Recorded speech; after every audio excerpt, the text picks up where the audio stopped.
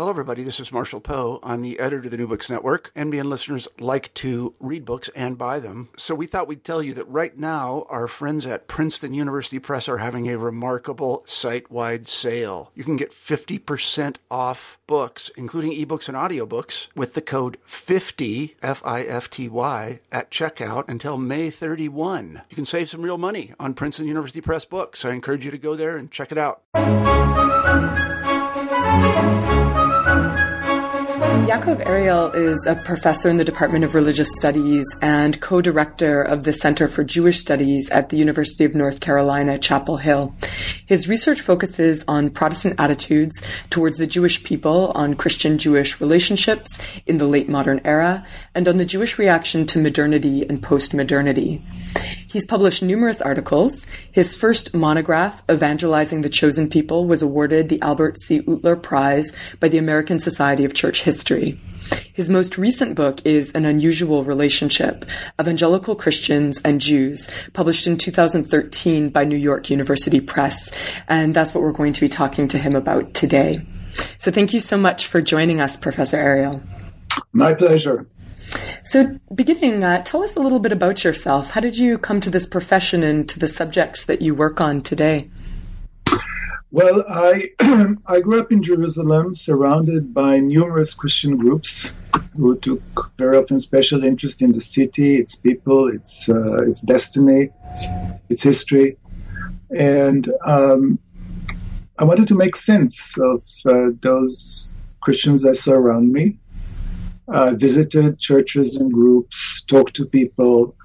I studied history at the Hebrew University, worked on some Christian topics, but later on I moved to the University of Chicago to take a degree in history of Christianity and to study more systematically the attitudes of Christian groups towards the Jewish people, towards the land of Israel, towards the state of Israel, and vice versa, to study some of the attitudes of Jews towards Christians and Christianity and towards the attention that was given them by Christian groups.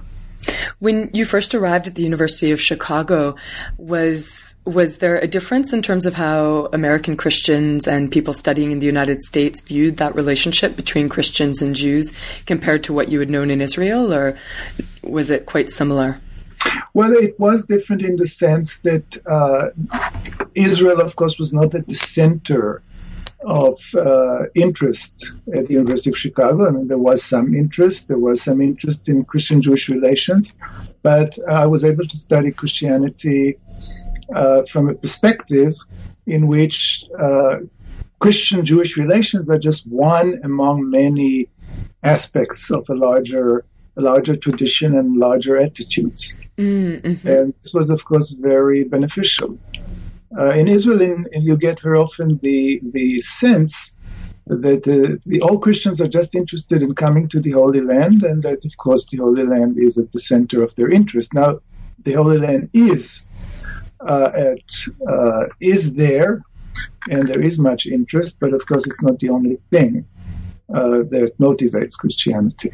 Right. So getting some of that context was something that you got in Chicago, certainly.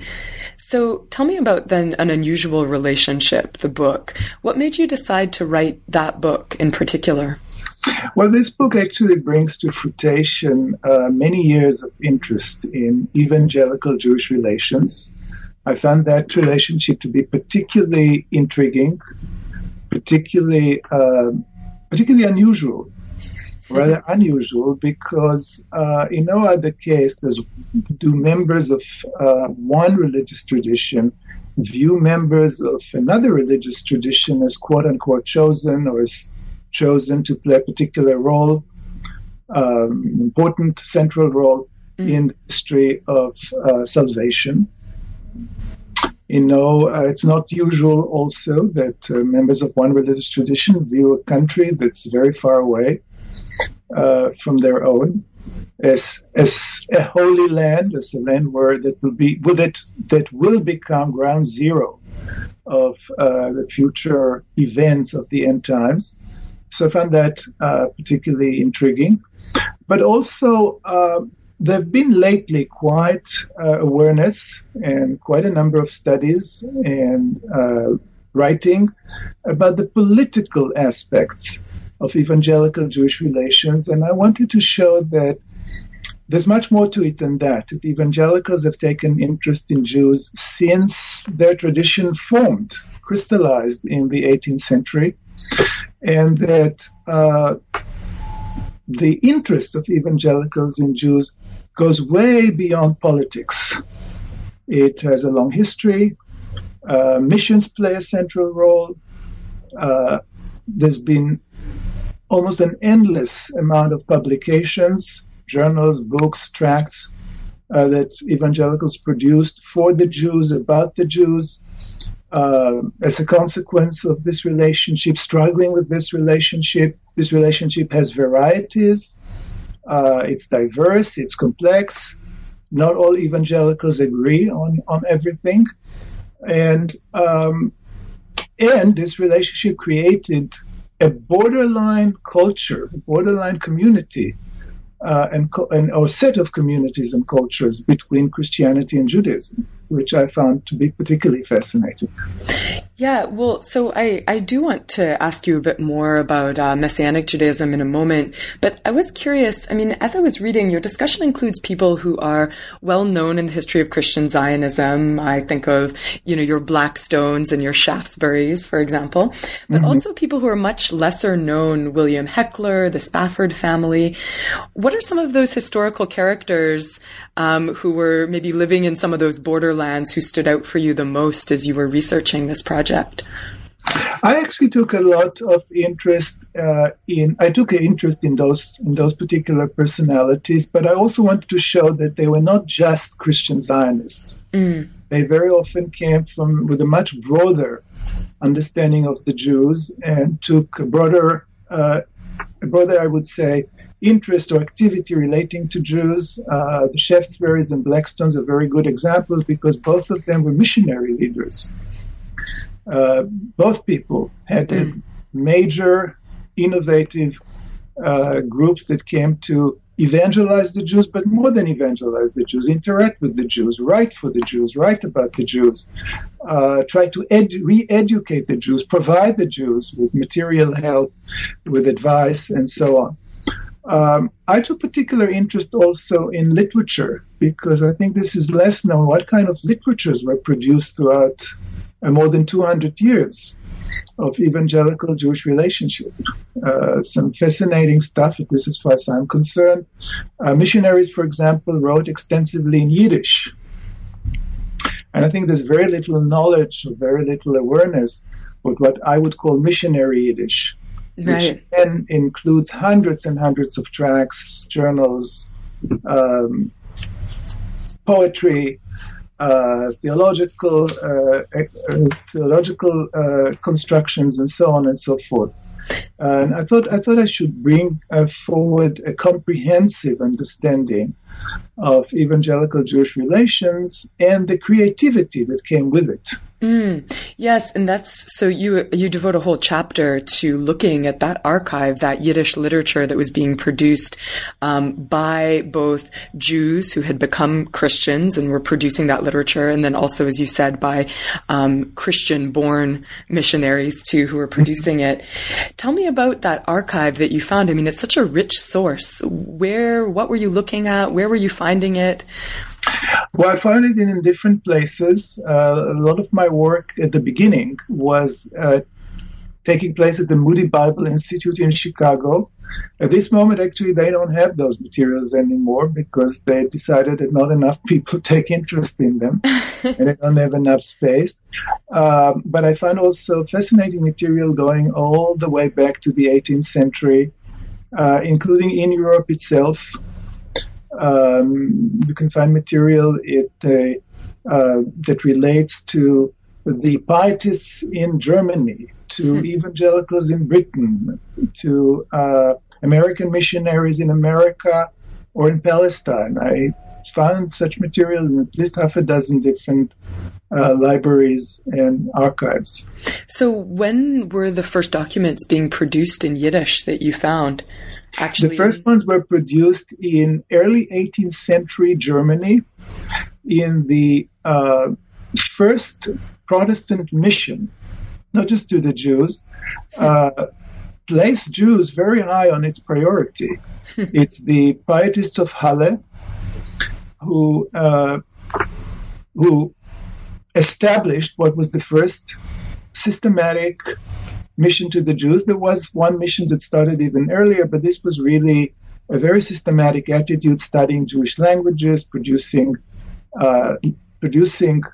literature in Jewish languages, and translating a whole corpus of writings into Jewish languages, Hebrew, Yiddish, Aramaic, and only now, after the fall of the wall in East Germany, there is really a growing awareness of the richness of those materials and those archives, although you can find many of the books and tracts produced in the Library of Congress. So for those of our listeners who haven't read Evangelizing the Chosen People, your first book, although they should, if they haven't read it, tell me, what was driving these Protestants, Pietists, or the evangelicals who you describe later on, what's driving them to put the Jews at the forefront of their mission activity? Absolutely. I think that's a very central question, because many of those people were moving away from what we could call more traditional attitudes towards the Jews, traditional attitudes that saw Christianity as replacing the Jewish people and God's promises and covenants with the Jewish people. What motivated them was a new reading of the Christian sacred scriptures, and very often a messianic faith that placed the Jews and the land of Israel at the center of future events. The Jews were not just anymore scattered, underprivileged, despised beings. They were also not people who have already moved away from the major arenas of human history and God's plans for humanity. They were people who perhaps are underprivileged and are scattered and are humiliated, but those are people that are going to be rehabilitated, reinstated, and that are necessary, are needed for the future history of salvation to unfold. Mm-hmm. And so the missionaries, or even people who were not, the missions were a very convenient way to relate to the Jews. So many such activists that came with those kind of theological and messianic understandings joined missions or created missions, but some people acted outside of the realm of missions. Those people very often felt that they have themselves a mission to bring the Jews to be aware of their special mission in history, and to bring the Christian Protestant community to realize that it has a commitment towards the Jews, that it needs to change its attitudes towards the Jews, and that it should invest time and energy and goodwill and resources in helping the Jews become the people who can face bravely their historical mission. So something that's on a slightly different note, but certainly there must be echoes of this theology, and is your chapter that I found so interesting. I was really struck by it, about evangelical understandings of the Holocaust. It takes us in a bit of a different direction, moving much more recently into the 1980s, but you're also looking at literature, and of course you're also looking at evangelicals who are the heirs of that theology that you've just been describing. Tell me a little bit about what you discovered as you were going through that literature on the Holocaust. So little has been written about it, the popular literature on this topic. Right. The evangelicals, like many other groups, discovered the Holocaust or really took interest in it or became fully aware of it rather late. During the 1940s, 50s, even 60s, there wasn't full awareness. People perhaps knew in general terms what happened, the numbers, but taking actual interest, what happened there, really came about gradually. Some people started writing already in the 1940s, 50s, and 60s. By the 70s and 80s, new questions come about. They were there before, but they take the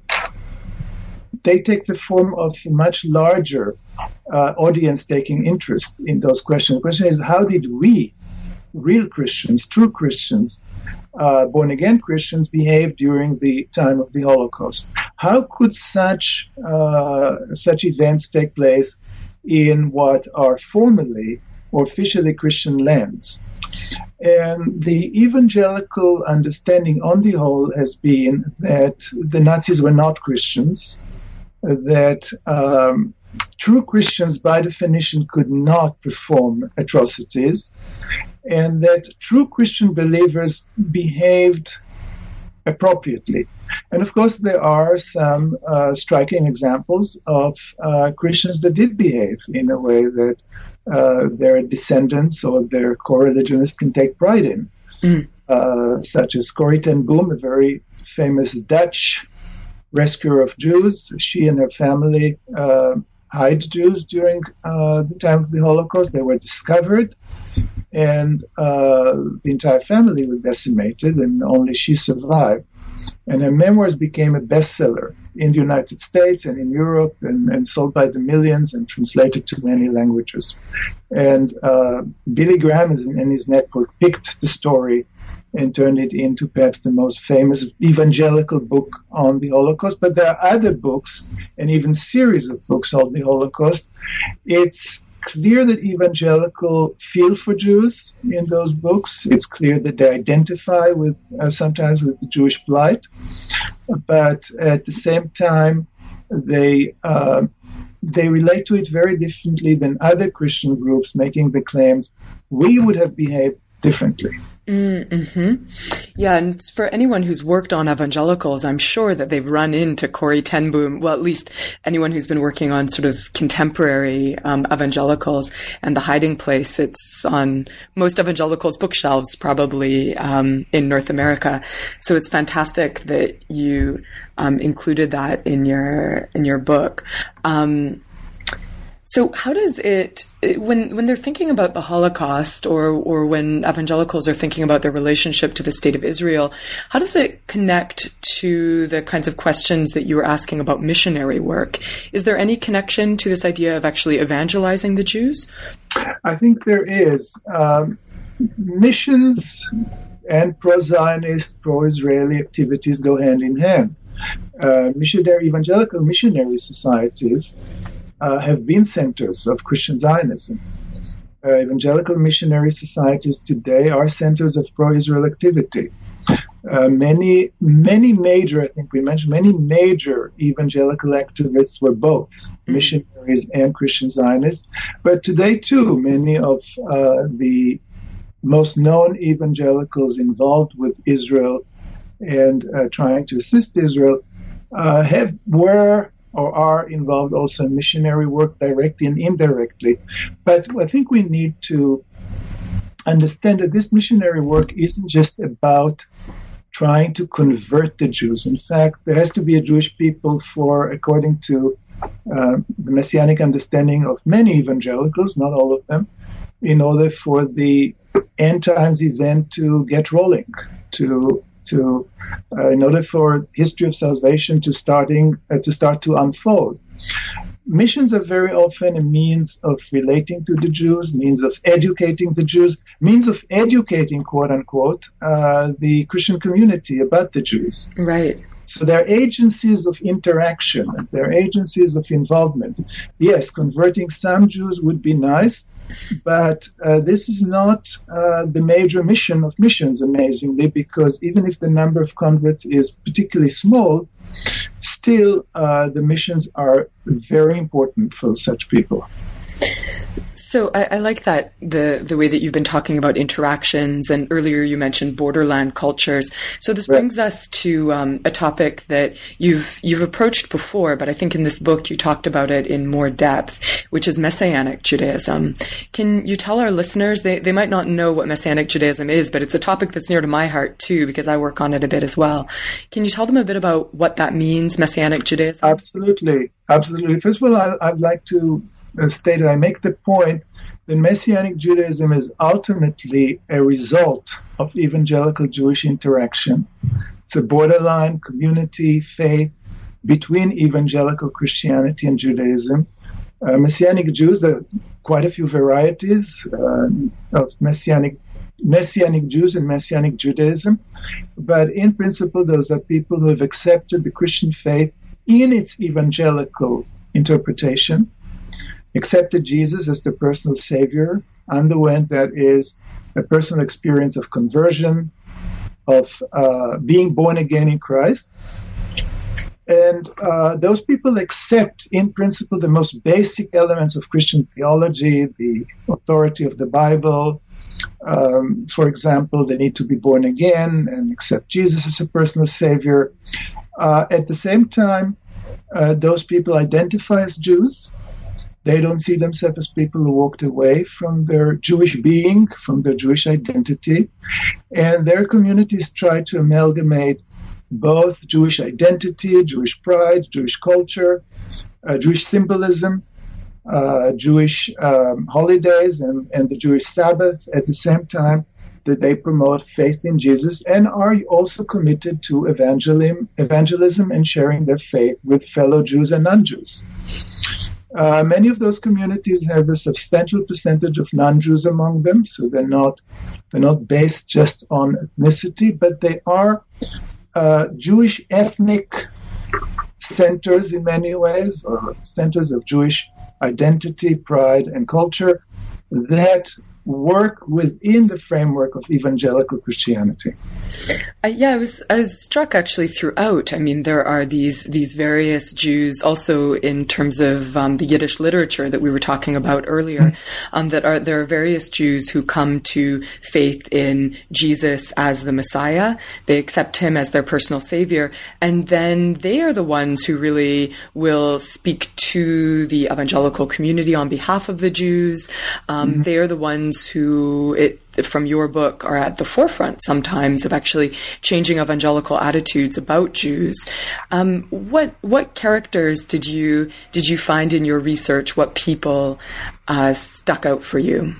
I found dozens and dozens of such people. The amazing thing was to discover that, yes, those are proud Jews, that within the evangelical community, and you can say within the Christian community in general, those people are representative of Jewish interests. They protest anti-Semitic attitudes or sayings. They demand full civil rights for Jews, and so on and so forth.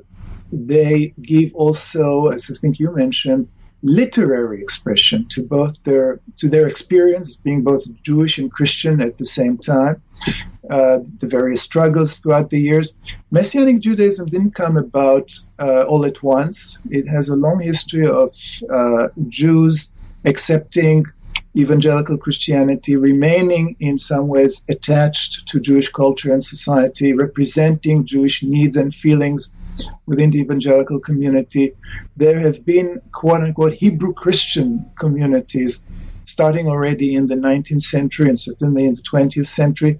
But the movement received an enormous boost and expanded enormously since the 1970s, among other reasons because it became much more legitimate within the evangelical community to express evangelicalism in whatever specific ethnic or cultural way members wish to express it.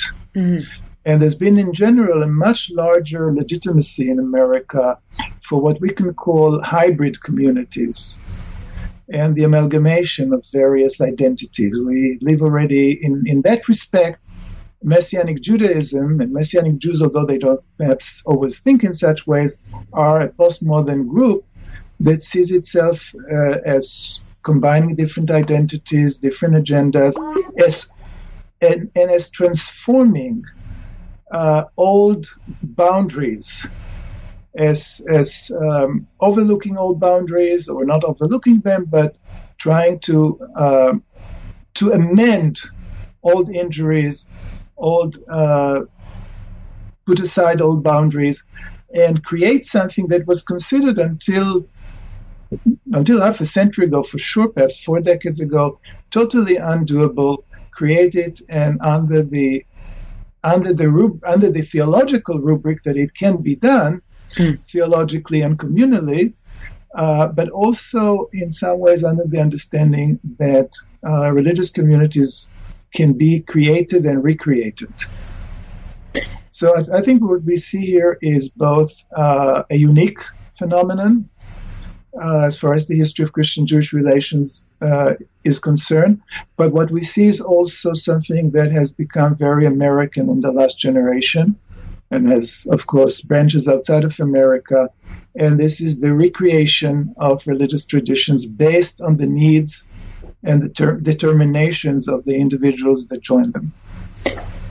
So for those listeners who want to find out more as well, you edited a special issue of Nova Religio on Messianic Judaism, and that probably gets at some of these issues about hybridity and how this movement also takes different aspects of both Christianity and Judaism and combines them in sometimes really novel ways. So speaking of Jews, but who we might call perhaps mainstream Jews, or those Jews who are not Messianics, this book, as you note, An Unusual Relationship, is really about the relationship that evangelicals have to the Jews, the way that they understand the Jews. But maybe you can give us a sense, here and there, we get a sense of how the Jews also are responding and maybe even creating their own relationships to evangelicals. Can you give us a sense of some of those moments that you found? Yes, I found that there was never a unified Jewish attitude, of course. Jews were very taken aback, have been taken aback when they encountered missionaries, but many Jews were curious, particularly Jews, young Jews, Jews on the move, immigrants, came to talk with evangelical representatives out of interest, out of curiosity. Many Jews benefited from various agencies of help and support, medical, educational, that evangelicals created among the Jews. Those agencies were extremely helpful during the 19th and 20th century to immigrant groups and to the relatively poor Jewish community in Palestine. At the same time, we see among Zionists, again, dual message. On the one hand, of course, they don't like missionizing the Jews. They want the Jews to become Zionists. They want the Jews to accept the Zionist ideology, which was mostly secular, partially socialist, and had very little room for Christian missionaries in it. But at the same time... And these are the Jewish Zionists that you're talking about, yes. Absolutely. Yeah. And at the same time, they very much wanted Christian support and and received a lot, not just of political, I would say, oxygen from Christian Zionist support, but were very much encouraged. Those two groups, actually, very much in the 20th century, very much encouraged each other. But thank you also for your remark, because I think that that's, again, another important thing to realize, that Zionism throughout the years, and especially in its early stages, was not just a Jewish endeavor, but that it's, in some ways, you can say it's a Christian Jewish endeavor, because even Jewish Zionists received a lot of encouragement and support from their Christian counterparts. And in some ways, you can say that this legitimized the movement in their eyes and gave them a sense that the non-Jewish world, the Christian world, could ultimately be persuaded and accept the Zionist agenda. And that's a good point, because for those folks who are interested in picking up this book, although, as you noted, a fair amount has been written on political Zionism, and so this book goes well beyond that, because it's interested in those linkages, those borderland cultures, and the literary output in particular that arises. And yet, at the same time, throughout the book, we do hear about politics related to the State of Israel. We hear about politics even related to domestic policy within the United States. So politics is certainly not absent in that relationship as you portray it in this book. So, on a slightly different note, I'd like to end by asking you about your current project, which is about Allen Ginsberg, if I'm right, that is the famous beat poet. So how did you get from this to that? I think there is a very direct connection. Allen Ginsberg was, from that point of view, an avant-garde Jew of the 1940s, 50s, 60s, 70s. Later on, he was still with us in the 80s and 90s, but he wasn't avant-garde anymore. He came out of a Jewish secular home, but was still very interested in Jewish history, Jewish spirituality, but he was interested in venturing beyond it.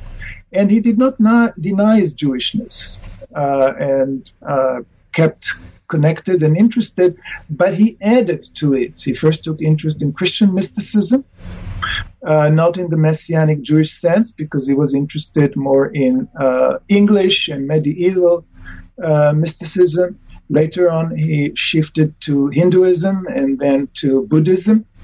But he did that while creating what we can call a spiritual, communal, cultural quilt. Not replacing one segment with the other, not denying a certain segment, not rewriting his biography, but by really adding layers to his spiritual and cultural and communal being. And in his poetry, you can find moments of Christian spirituality, of Buddhist awareness, but you can also find a lot of Jewish elements in it, even while he was practicing most of his 3 decades of his life, Buddhism. So I see where the themes intersect then in terms of the this hybridity and also the literary output that comes with it as well. Right. Well, thank you so much for speaking with us. And thank you for reading my book so thoroughly and with so much insight. Well, I thoroughly enjoyed it. And I thoroughly enjoyed it. And also, I must say that it is written in such a way that I would think that the audience is listening to this recording, whether they are academic or general, will very much enjoy it. It's a beautifully written book as well. So thank you very much. Thank you very much.